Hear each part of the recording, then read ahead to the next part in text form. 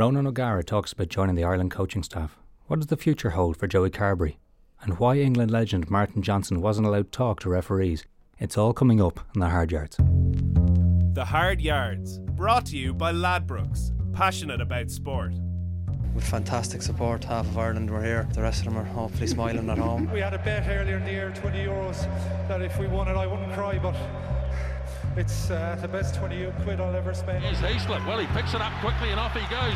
Drops it off to Hinshaw. Robbie Hinshaw scores it. Rugby history.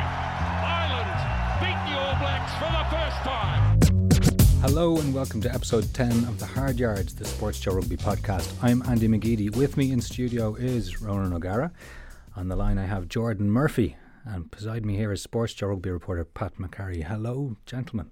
Hey, Andy. And we'll have Hayley O'Connor from Ladbrokes here later to talk about Leinster and Munster's odds to win the Champions Cup, as well as the weekend's Grand National for extracurricular activities. But first, Rog, there was a video online today about kicking practice over at Racing. Who was involved in that now? All the backs. Obviously, you have a big smile on your face, but I think in the professional game it's important that the backs can kick, so it would be I wouldn't say an integral part of the week, but when you have a long week, this week we have a Sunday game, so you kind of get an extra day's work. So we had a walk through Monday. Tuesday was intense, and today was just separate forwards working on their game. Backs had a kind of a skill session. The skill today was basically kicking, followed by a little bit of centre passing, and back three did high ball reception. So we had 16 backs, which is good because it works in pairs, and I get to watch as opposed to kick. So, out of interest, what's the variance in terms of ability of your backs, your 16 backs, and their ability to kick a ball? It's hilarious because we have Fijians and Joe Rokokoko. It's probably the only skill he probably struggles with. But then you look at what he did last year in the final against Toulon when he dribbled up the sideline and picked it up and ran in for a try. So you never know when you need it, and that's the beauty of it. And it's funny though, because the training ground is quite windy, so you just kind of as you can see from the video, you just put down 5 metre corridors across the pitch, but the lads are spraying them everywhere, and you play off the kind of white tee, the red tees, the women tees, the blue tees are the professional tees, and the white tees are men's tees. So it's basically about 18 yards, 25 yards and 35 yards. And just hitting the guy. Yeah, but hitting the channel. But it sounds easy, but putting it into practice, it's a good skill exercise. It's enjoyable. I think the lads get a bit of it's a complete break away from the normal routine of a week, and you forget sometimes that professional rugby players were all kids, and you like doing something different, and when kicking comes in, it seems to excite them. Jordan, do you have any drills like that, which are basically a children's game for a lot of large blokes? Yeah, no, the very same as ROG. It's a base level skill that everyone needs to practice. Unfortunately, as he said, you get a lot of South Sea Islanders who have been raised running the ball and not kicking it. So you get quite amusing results when you do play. We play actually a lot of 2v2 tennis, so very similar. We mark a court out, and we just sort of play like that, and we sort of play one game. The winner of the game moves up the court, and at the end of the day, we have a king of the court type thing. So we mark it out, and it's the very same principles. You just do it in twos, you can do it in threes, and a little bit of competition added in puts the guys under pressure. I try to put them under pressure for time as well, so when they catch it, give them 3 seconds to get it out of their hands, so they're kicking it. So it's obviously repping, being under pressure in a game. But yeah, again, sort of base level skill stuff that we I presume every team across the world is doing. You were known for being a fairly skillful player now when you were playing, but when you were training, did they take the time to do these kind of drills back when you were playing? Yeah, very much so. I think one of the things that I've always sort of believed in is that good players always sort of do extras, and you'd always see, I think, Johnny Wilkinson, Ronan O'Gara, the guys, they'd always be first on the training field, touching up on those skills, doing a little bit of kicking, and then at the end of the session, we'd always Whenever I played in 19 with ROG, you'd always stay behind, and you know, if you didn't get your opportunity to kick in the session, you'd kick at the end of the session, and that's obviously guys who are dedicated. I think ROG, you know, I was actually curious to ask him there as he was going, are there any guys in the squad that can kick as well as he can still to this day? If you took any of them on a one-on-one, ROG, would they beat you? Well, I think James Hart posted a video from Lille last weekend. I took him on in a kicking competition. He kicked 9 out of 9, and I kicked 8 out of 9. And the one kick I missed, he put up on Instagram, I believe, a video in slow motion. So I look forward. It's obviously. You see, it's a good thing if they're putting up the one kick that you miss. No, but no one has a clue. Everyone just presumes I took one and missed one. But it's you're right, Jordy. It's a fascinating subject because, as you say, trying to get them to work under pressure, they don't really get that. So everyone was kicking in the fixed position, while the only person that kicks in a fixed position nowadays would be obviously the fella kicking to touch. But the idea of catching the ball, assembling your thoughts and your body shape to get it going, and within 3 seconds just doesn't happen, especially on a Wednesday morning when it's the first thing you're doing. So some people would take 15 seconds to get their head around kicking the ball. Others were just spraying them off the inside. So we kind of tried to do 4 endeavour ends, 2 drops and 2 spirals. So between them, you and your partners, 4 kicks each. But it takes a fair bit of time to get to the 8 successful kicks. How much extra training would you have done now during your career?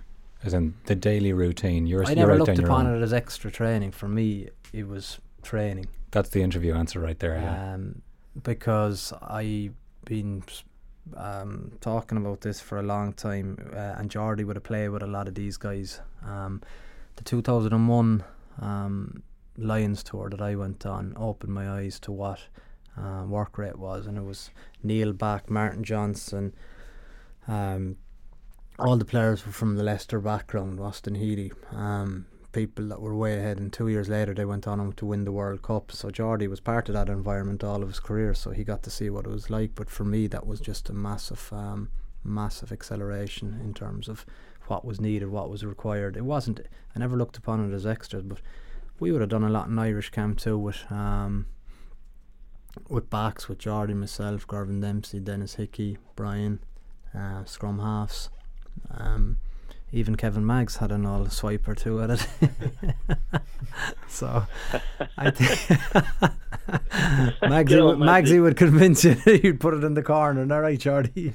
Maggsy, you just crashed that up. Don't worry about phase 2. But it wasn't extra training, but like you're there. It can be a lonely thing if you're around afterwards. It's not lonely if you love it, though. Okay. I think if people don't get it, actually tiring or kicking is very tiring. Yeah. Because I think what people don't get is you try and, as Jordy said, put yourself in the match situation. So catch, kick. But if you catch the ball and kick the ball, that takes probably 10 steps. Then you have to backpedal 10 steps.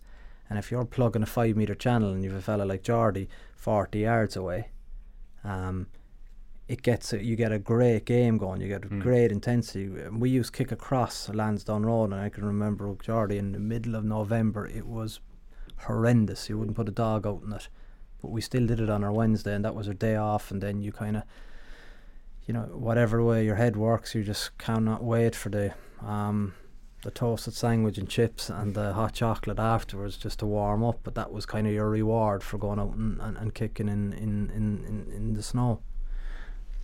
Right. This is an interesting day because there are reports about the summer tour and the coaching lineup to the USA and Japan with Ireland. ROG, what's the story there? Are you going on the tour? I'm going for the American leg. Okay. Felix Jones is going for the Japanese first or second test, and Garvin Dempsey as well. So basically Andy Farrell is going with the Lions. I think they're down a coach, so there's 3 of us. Obviously trying to have a look under the tutelage of Joe Smith to see how he operates, and it'll be a wonderful learning experience. I don't think there's any official role except skills coach and offer advice to younger players, so it's a role that's hugely interesting, and cannot wait to get involved. How does something like that come about? Is it a phone call? Is it?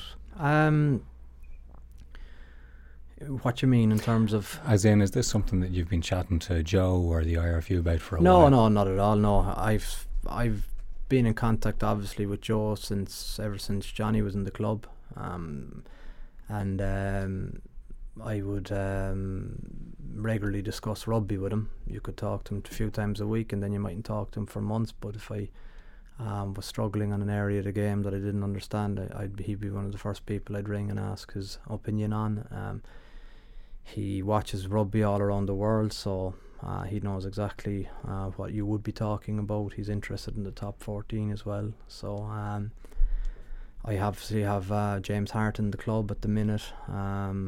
Chris Farrell is in Grenoble, so he'd be kind of he has I suppose a big desire to see how his Irish players are faring, and I think the report from the media is very different to the report of a person on the ground. So you'd be reviewing games, and he'd ask your opinion on one or two things, and then I was obviously keen to see how he operates. So if an opportunity came up, I just said, Joe, if anything was coming into camp for a week was available, I'd be interested.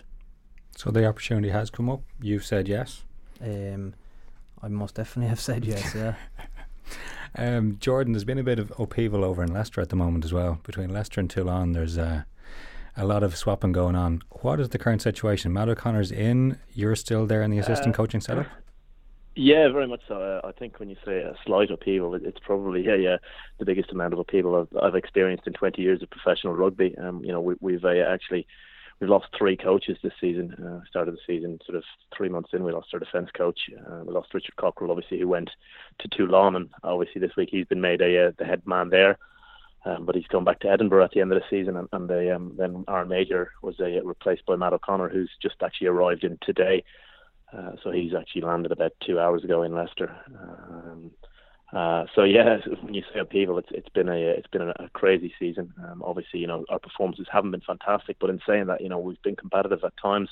We've managed to get ourselves into the top 4, which is obviously something that we've been for the last sort of 13 or 14 years. So the standards are pretty high here, and the fans' expectation is high, and the board are riding our case pretty hard. So at the moment I'm still contracted. I've got another year on my contract. I'm sort of talking to them about extending at the moment as well. They seem to be okay, although I suppose contracts in Leicester don't really seem to be worth the paper they're written on at the moment. But no, it's been a hell of a season for me, really. A hell of a learning curve in that I've had opportunity to lead the team on quite a few occasions, and have been doing so for the last couple of weeks since Aaron Major left as well. So what does losing 3 coaches in a season like that from the team, what does that do to a club in terms of the day-to-day? Players like you are picking up the pieces a bit. Well, the players, actually, I suppose that's pretty much where it's all at. The players have been, full credit to them. They've been brilliant. Obviously it's a little bit, it's a huge distraction. It's not a little bit of a distraction. It's massive. And obviously, there's a lot of media interest in around it, and people want to know the reasons why. And sometimes it's not as simple as ABC. The board make decisions on what they think and what they see as well. So. It is particularly tough, but in saying that, from my point of view, I think the players have been golden.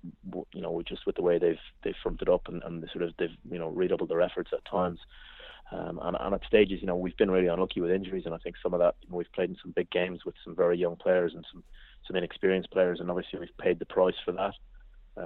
But I suppose there's no excuses. We have to take responsibility for our own performances, and hopefully they'll pick up in the next few weeks. Right, let's move on to something different. There was a fantastic performance by one Leinster player at the weekend that I know I came away from the Aviva Stadium chatting to everyone about, Joey Carbery. So we have one of the great attacking fullbacks on the line. So Jordan Murphy, what do you think of young Joey Carbery, and is that the kind of player you'd love to get your coaching hands on? Yeah, very much so. He's a tremendous talent. Obviously, I've seen him play a lot at 10. It was the first time I've seen him have a run at fullback. But what can you say? I thought he played fantastically well. His pass for an Asiwa's try was just quality. He didn't really have any worry about the intercept, and Christian Wade on that side of the field would be known for picking those off. But just he read the body language of the 2 defenders in front of him perfectly, and they. I think one of the things you get with players like that, obviously, if you've got a player like Johnny Sexton on the field, you get a second pivot, a second pair of hands, and a second boot. So I was really impressed with him on the weekend. It is funny that pass. We've seen some other players come in and do that. Simon Zebo's done it a couple of times. Having that second playmaker, is it something that every team should have, or is it a luxury? Yeah, no, I think obviously in the Southern Hemisphere it's something that they look to do consistently. They call their 12 second 5/8s. They have their first 5/8 and their second 5/8, and that's what they look for. They look for that second set of hands. In the Northern Hemisphere, I suppose mainly due to conditions and possibly due to the way that we've played for a long time, that 12 has been more of a first centre of a physical body to a on occasion when the weather's not good, just to hit it up, Magsy-esque, get his tin hat on and run straight up and down on the rails. So it depends really on how you want to play the game. It's a nice option to have if you've got a ball playing second receiver to take your pressure off your 10. I think that's fantastic. I think Ronan obviously hasn't played at 10. He'll tell you how much every team talks about focusing on targeting the opposition 10. You want to target them, you want to put them under as much pressure because they're the general, they're the guys pushing the team around the field. So to have a guy outside of that just calling the ball out of his hands, a second set of eyes, a second set of hands that you can trust, and as a first receiver, as a 10 that you can just say, well, I'm just going to put it in his hands every time he calls for it, and you trust him to make the right decision. Obviously makes it a lot easier for your 10 to run a game as well, I think. So, Rog, did you enjoy playing with a player who either at 12 or at 15 could actually come in and? Yeah, absolutely. But I think it's been there for a long time. I think it's all the rage after the weekend because obviously the way I suppose Munster dismantled Toulouse on a fine day for rugby and Leinster destroyed Wasps, but it was always there. I think if you go back 10, 15 years, it was. Dars had the capacity to play both roles. Brian O'Driscoll was a second receiver. Jordan Murphy was a second receiver. In the red jersey for me, Lafemi Maffey was a brilliant second receiver. Topoki was a second receiver. If Trevor Halstead was in the team, there was another way of winning a game.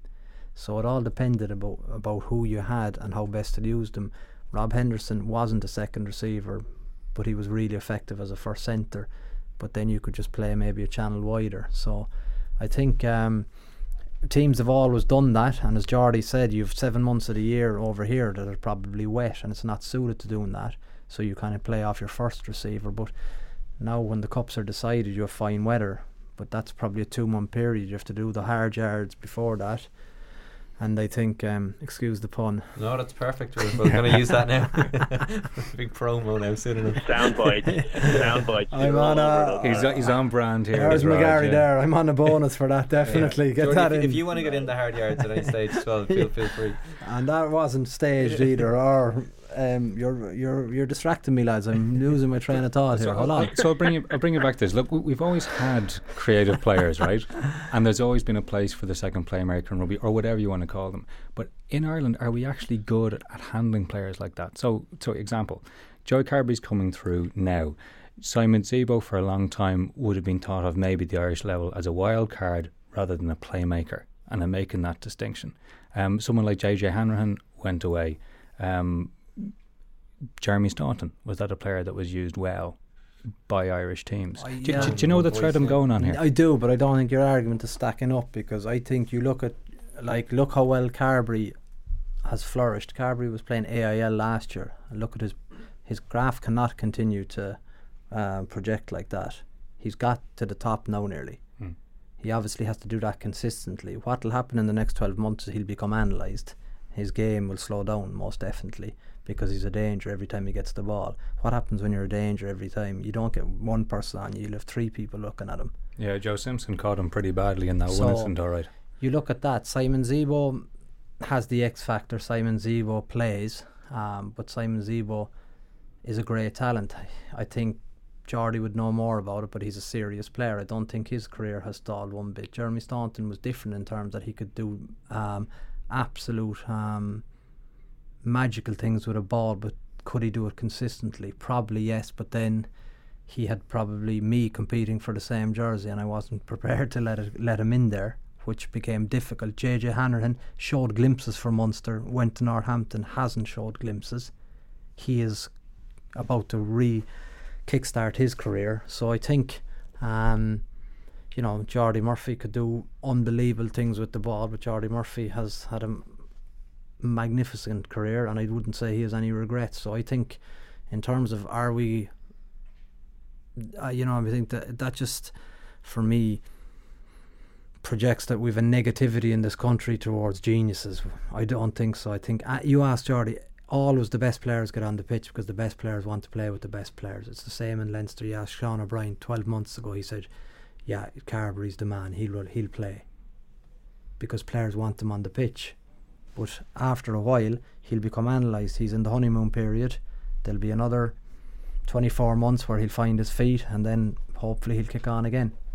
So Jordan, I mean, Roger mentioned there, like you had a magnificent career, but it was away from Ireland. Looking back to Ireland, am I talking through my backside, or do I have anything here that says that perhaps Ireland's use of creative players hasn't been as good as it could have been over the years? I'm with Rog on this. I think obviously, you know, the cream will always rise to the top. It's a really difficult one. I think obviously for me was a 10, came through as a 10 and found himself on the weekend. You know, he's obviously, the players want him on the field, so he found himself out there at 15 and did a really good job. Obviously, to back that up week in, week out, if he's going to play 15, as Rog said, you know, there'll be people analysing him, there'll be people having a crack at him in different ways. And, you know, it's up to Joey to see how he cracks on from here. Like, no one would argue he's a fantastic talent. He can play ball, he can kick the ball, he can pass the ball, he can see the game. And it's just about him doing that consistently. Like, you know, from my point of view, for a long time in my career, it was, you know, if I didn't move home, I wasn't going to get picked to play for Ireland. Well, certainly for a few years. And, you know, it was always the case where, for whatever reason, I was tied into contracts, or I was, you know, really enjoying my rugby here, but, you know, managed to get out and put on the Irish shirt 72 times, which was, you know, obviously a dream. So as Rod said, you know, you, if you're good enough and you're playing well enough, you'll manage to get yourself into the team. So Carbery is the guy who was all over the papers and all over the media and has been mentioned a lot in this podcast so far. There are other players who perhaps are as important to teams. Duncan Williams was a guy who was very important to Munster last weekend, came in at short notice for Conor Murray, and described as a player's player. Roger, I mean, you were around the Munster setup for a huge length of time. Do you see players there who stay around for a long, long time, perhaps more than their pure skills would actually... that sounds like being harsh, but there are guys who people want are in the squad who will come in and always do a job. Yeah, and I think you've highlighted a very important point. I think Duncan Williams has been very patient, but he was probably pushed to the brink of being nearly extinct, but mentally he kept in there, and I think he got a big reward in terms of standing ovation when he came off with 7 minutes to go against Toulouse. And for him, his game will kick on to another level because he hasn't had the taste of what real confidence is, because he's been berated and slated on social media and by everyone. But I think you know, I've always been a big fan of Duncan Williams because I've trained with him for 5 years. I know what he brings to the changing room. I know what he brings to the gym. I know what he brings to the whole setup. And I think you have to be patient. Billy Holland would be another example of that profile of player. Billy's capped for Ireland now and kicking on in the second row. And I think it was lovely to see his teammates come out and back him, because Duncan is hard and he's tough and he's wiry, but he puts his body on the line every time. And I think he's 29 now, and he's waited a long time for his day in the sun. But it's great that he did get a day in the sun.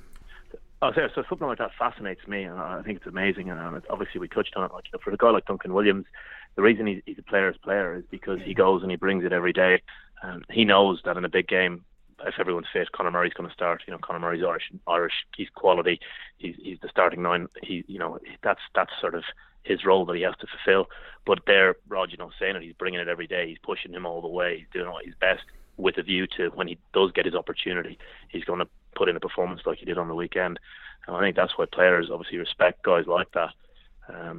For me, obviously, with only the 4 provinces in Ireland, I've seen a huge amount of guys come through and obviously sit in that role behind guys like Rog, as you said about Jeremy Staunton, behind Darcy, behind O'Driscoll. I see a huge amount of talent coming through at a young age, and guys, just happy, not happy because they want to push themselves on, but they sit there, I suppose, but they just get the opportunities in that, the big stage, the big occasions. we're probably going to go for the tried and tested and the world class players that they have in the provinces. So I love to see guys like Duncan Williams have a game like they did on the weekend. There was a moment at the start of that game where Francois Craw just went for him at the start, because they knew he would have been targeted at the very start, and he got absolutely flaked out of it. And in the end, Craw got the yellow card for himself, but Williams just hopped straight back up, and he just couldn't show anybody that he was hurting. And play went on for around 90 seconds, and then when there was a break in play, you just seen him crouch down, and you knew it hurt, but like that would have meant a lot to the teammates as well, and just to kind of show like, you're not going to kind of push me around as well. And it just showed you how stupid Toulouse were as well, coming out at the start of the game and doing that. Especially Cross, I think. He completely just was taken by the occasion. Yeah, he was wired the whole game. Yeah, it could have been a red card. It was not the most subtle foul you've ever seen in a rugby No, pitch. and when you examine it on the TMO, worse every second. Exactly. Yeah, all this was part of what was a magnificent Saturday for Irish rugby. There's been a few years where the Irish teams have not been at the top table for European rugby. We've now got Leinster and Munster right back up there. But is this, like, how do these teams stack up to Saracens and Clermont, who they will play in a few weeks? Are they really back at the top table here? Jordan, from your position, what do you see going on here? Yeah, I don't think you can read a huge amount into it. I think last year before, everything was doom and gloom, because at this stage, the performances probably just weren't there, a little bit off, and everyone was saying, Irish rugby's in the pits. The flip side of that now, obviously, 2 teams in the semi-finals, everyone's saying, isn't everything great? I think, Irish rugby is in a very strong position. I think, there's some absolute world-class players in both squads. 2 very tough games ahead, really, to be quite honest, because I think obviously Clermont will be very, very difficult. I suppose they're not at home in the Stade Michelin. They'll be down the road in I'm not sure where is that game. That's in Lyon, Lyon, which will be interesting. And Munster are obviously have a tough one at home to Saracens, but I think it'll be very interesting. I'm looking forward to those games. I wouldn't want to play them out. I think Munster can they get a home win. I think Leinster will struggle abroad in Clermont or in Lyon. In terms of the general thing here, Rog, of we've got 2 teams who's come back up and with a string of strong performances. Is this where we've got a new generation coming through that has needed a couple of years to settle into themselves, as players like yourself have retired and moved on? Well, I'm retired a long time, but I think they're coming from 2, I suppose, completely different areas, and it's a fascinating subject, particularly the Munster topic. I think you look at what they've achieved this season under the circumstances, but Rassie Erasmus has to take huge credit. How important is it to keep him around now? Well, it's crucial, because I think he's kind of like a father figure to the players, and he seems to offer massive stability to the whole organisation, and that's exactly what Munster were crying out for, a father figure, someone to kind of, I suppose, put all their beliefs on, and he has taken on that role brilliantly. And it's a lot of the same players that were going nowhere for 2 years are now nearly unbeaten all season. And I agree with Jordan. I think sometimes it's your year, and it feels like that for Munster this year. And their season is probably epitomised by John Ryan, like how he played at the weekend for 70 minutes against massive lumps. 2 different loose heads coming in on him. One fella obviously coming off after 49 minutes, a new guy for 21 minutes, and still not a bother on him. Still making cover tackles, still driving people back. And I think he epitomises everything good about Munster at the minute. But you look at Ronan O'Mahony wasn't in the squad last weekend. For people outside the province, they mightn't be aware of how good this guy is, but I'm fully convinced that he'll play for Ireland. I think you look at Conway was on the bench. Conway fronted up and took his game to a new level against England. Munster didn't have that in the past in terms of, I suppose, the luxury of choice and the backs and the forwards. Yes, they always have. Would I think the current pack is as good as the pack that won in 06 and 08? Probably not, but they have such hunger and dog and work rate in them that completely led by a brilliant Donncha Ryan. At the minute, he's playing great stuff. Last weekend I was in the ground, and just at pitch level you could see he was just so composed in terms of his calling strategy, in terms of his linking with Tyler Blenendal, in terms of running the game. It wasn't just completely run by 10. It was interesting to watch the on-field chemistry between how the two of them went about, I suppose, choosing whether they'd peel, whether they'd take it off the top, whether they'd drive it, whether they'd go to wit, whether they'd hit the 10 channel, and you could see them having many discussions. And Munster obviously were inaccurate at times. That's the scary thing. They weren't really, for the first half. Dropped off there for a while, didn't it, during the first half? Yeah. I think that after 10-0 up, the result wasn't in doubt. I think Munster switched off a little bit. Then the crowd got into them and kind of said, come on, we're out, we want a good day out here. And they came back again, and they won in second gear, really. So you said something interesting there at the start, that this was being done in two different ways. Yes, I always felt like the production line in Leinster is greater than any team in Europe. Obviously, the amount of young kids that are available, the academy system, the school system, the young players, and I think obviously their ability to coach the players and bring in the players. I think Leo Cullen is a lot smarter than people make him out. I think he's happy taking a back seat where he is this season, but he's very, very shrewd in terms of the programme he's running. And Lancaster seems to be a highly motivated coach, as he should be, obviously coming back from that disappointment. But they have a great mix between people who have won at the highest level consistently and a lot of hungry young players, and I think that's a big mix. But it's where they should be, I think. Obviously the previous years Munster were hugely underperforming, but now they've got their act together. Leinster last season completely underperforming. This season they are that good. I probably disagree with Jordy. I think they'll win against Claremont. Do you think Munster will win as well?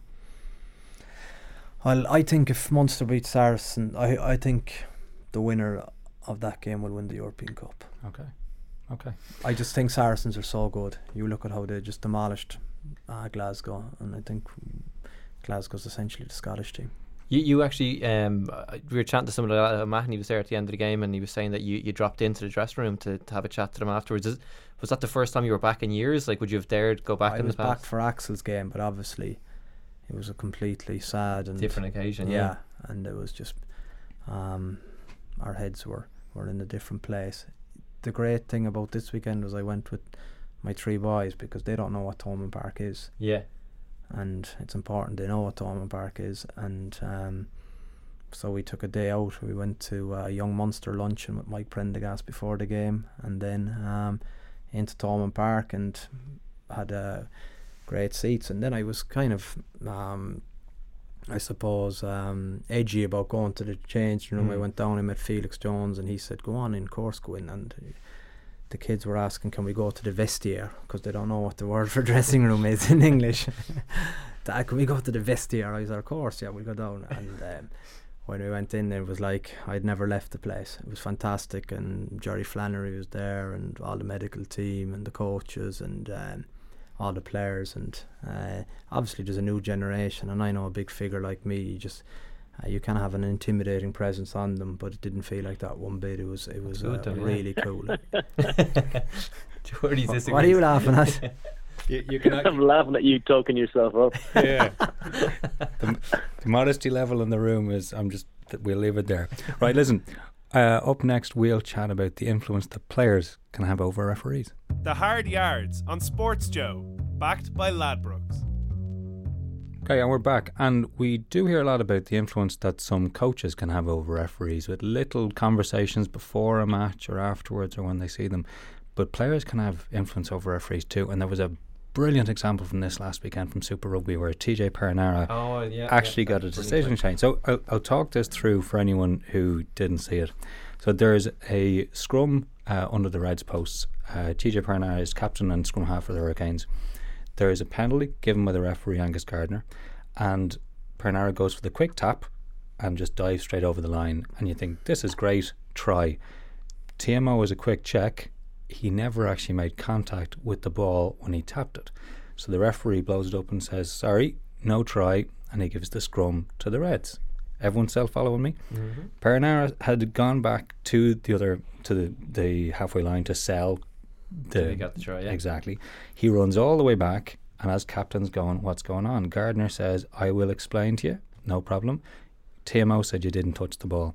Pernara then goes, but then it's still my penalty.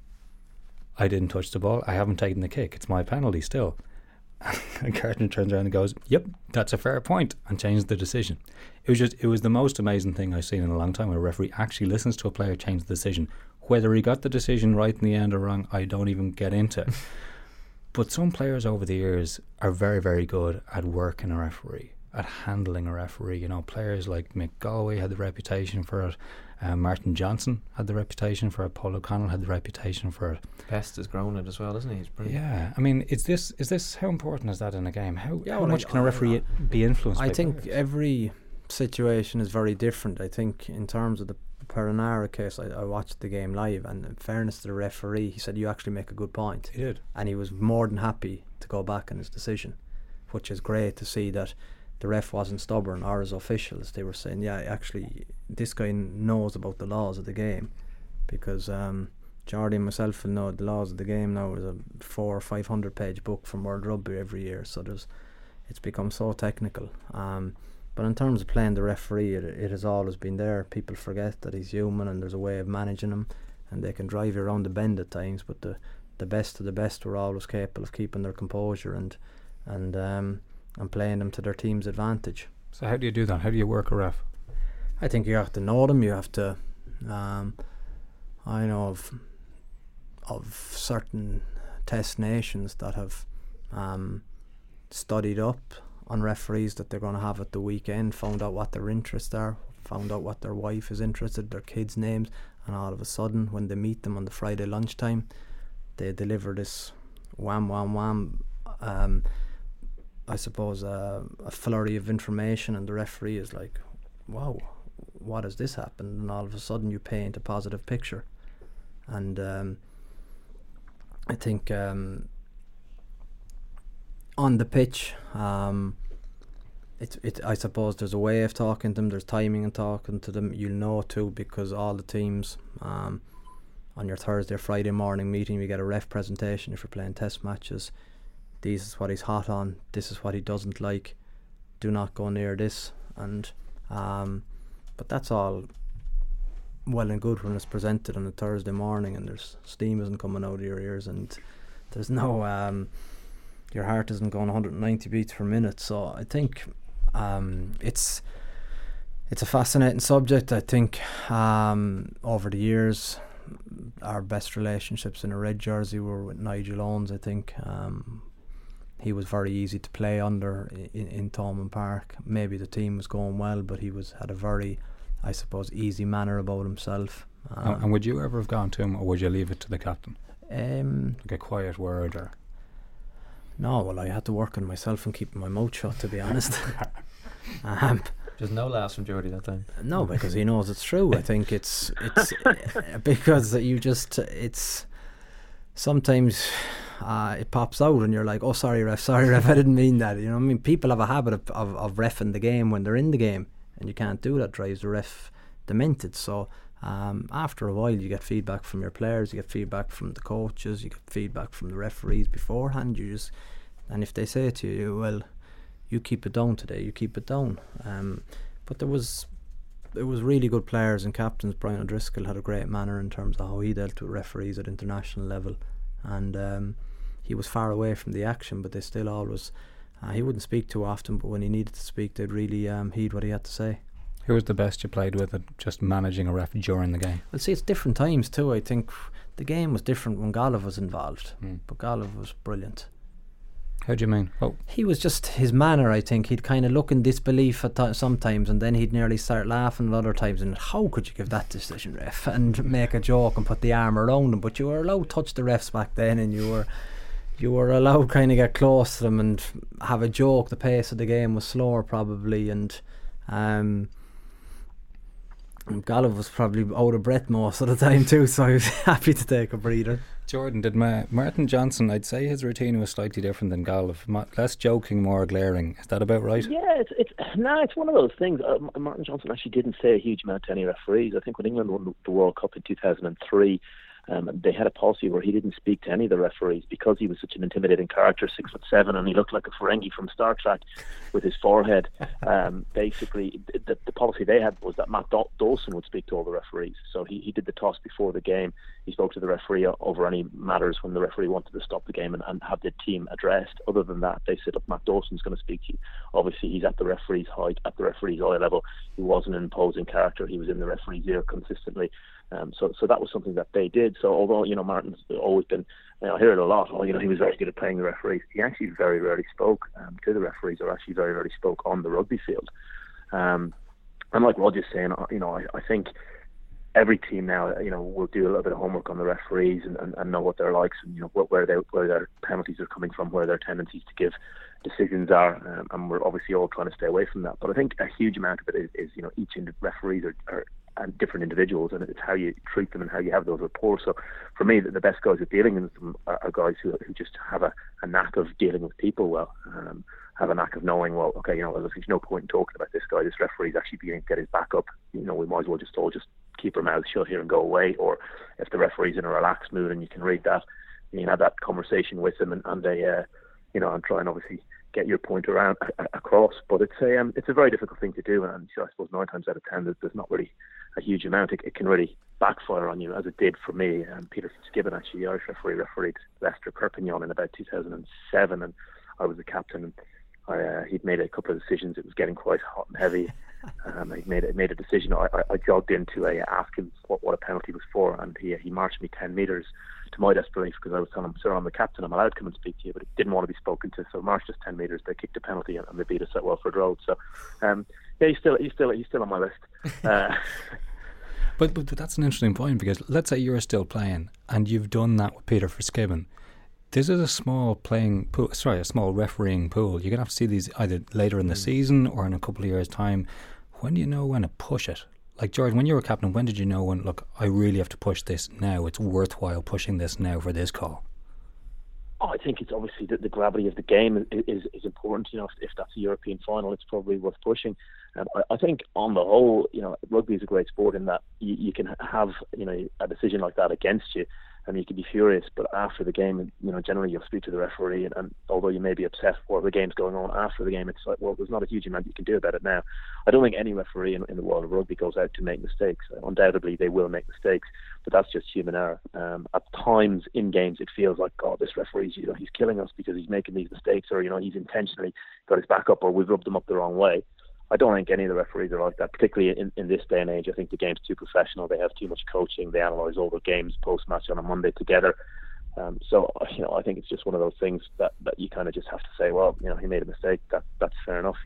People are going to make mistakes. Just let's get on with it. Rog, Jonathan Sexton at the weekend thought there was a moment. So Willie LaRue had dived over the line for Wasps. Sexton had saw that ball drop, and he was choosing his moment, and he was looking at everyone that looked as if they were an official, wanting them to go to the TMO. That was a good moment. I was in the ground, I was looking down, I was almost directly above him, and he drew everyone else's attention to it. I'd say 50,000 people thought that was a try, but one person didn't, and it seemed to flag something to the TMO and the referee. But how often can you do that violently with all the arm motions and everything? No, well, obviously he had, as we see with hindsight, he had an extreme reason to really flag it to the referee, and I don't think, obviously, as a sportsman, you do that, because obviously it was a horrendous error that you don't see. If 999 out of 1,000 times it's a try, but obviously from the angle Johnny was at, he could see that there was separation in the ball. So I think he would absolutely, he wouldn't look well if he demanded the referee, and because of the stature of the player Johnny Sexton is, the referee would, I would say, frequently listen to him and take on board his advice. So just to clarify, he'd have to go and ask the TMO. But if he checked the TMO and the TMO gave it 100% a try, then Johnny loses huge credibility with the referee. He cannot open his mouth to the referee. But as a result of him being sharp and getting this call right, his respect grows in Nigel Owens' mind, and it was unbelievably well spotted. What do you say to someone like so let's say one of your players at Racing makes a mistake like that?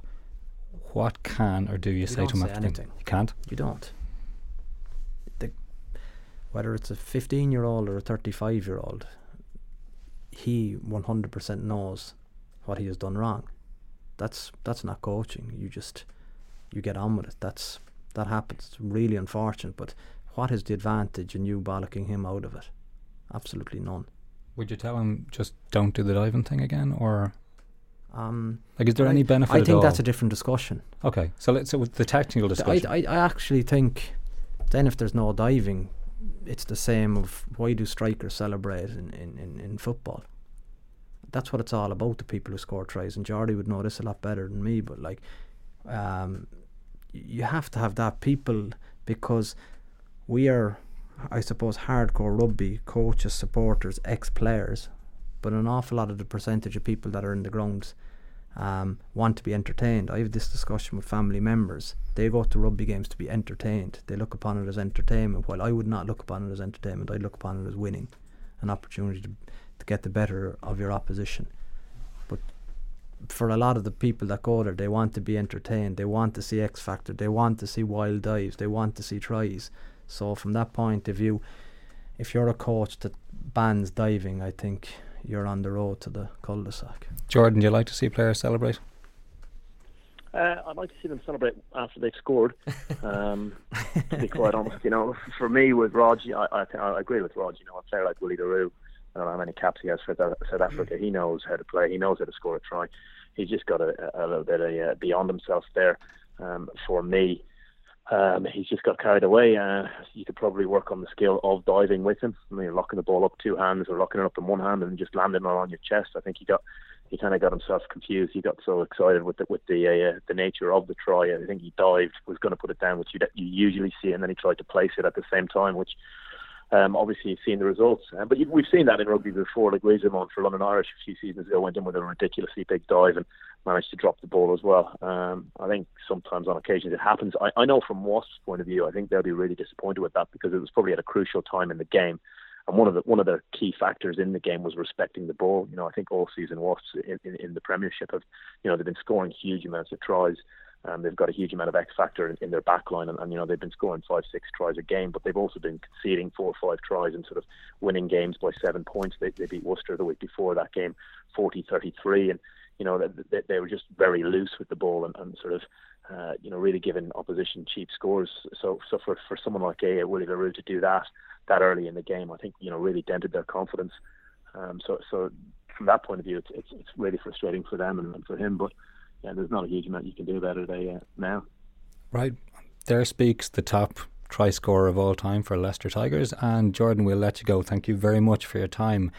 We will be back looking at a crucial weekend of Pro 12 rugby coming up, as well as the Champions Cup odds with Ladbrokes' Haley O'Connor. The Hard Yards on Sports Joe, backed by Ladbrokes. We're back on the hard yards with a look ahead to the weekend's Pro 12 action. So we've had our Champions Cup weekend, but we're back in 4 games left across the European leagues. Leinster and Munster sit top of the Pro 12. Pat McCarry, who are they facing this weekend?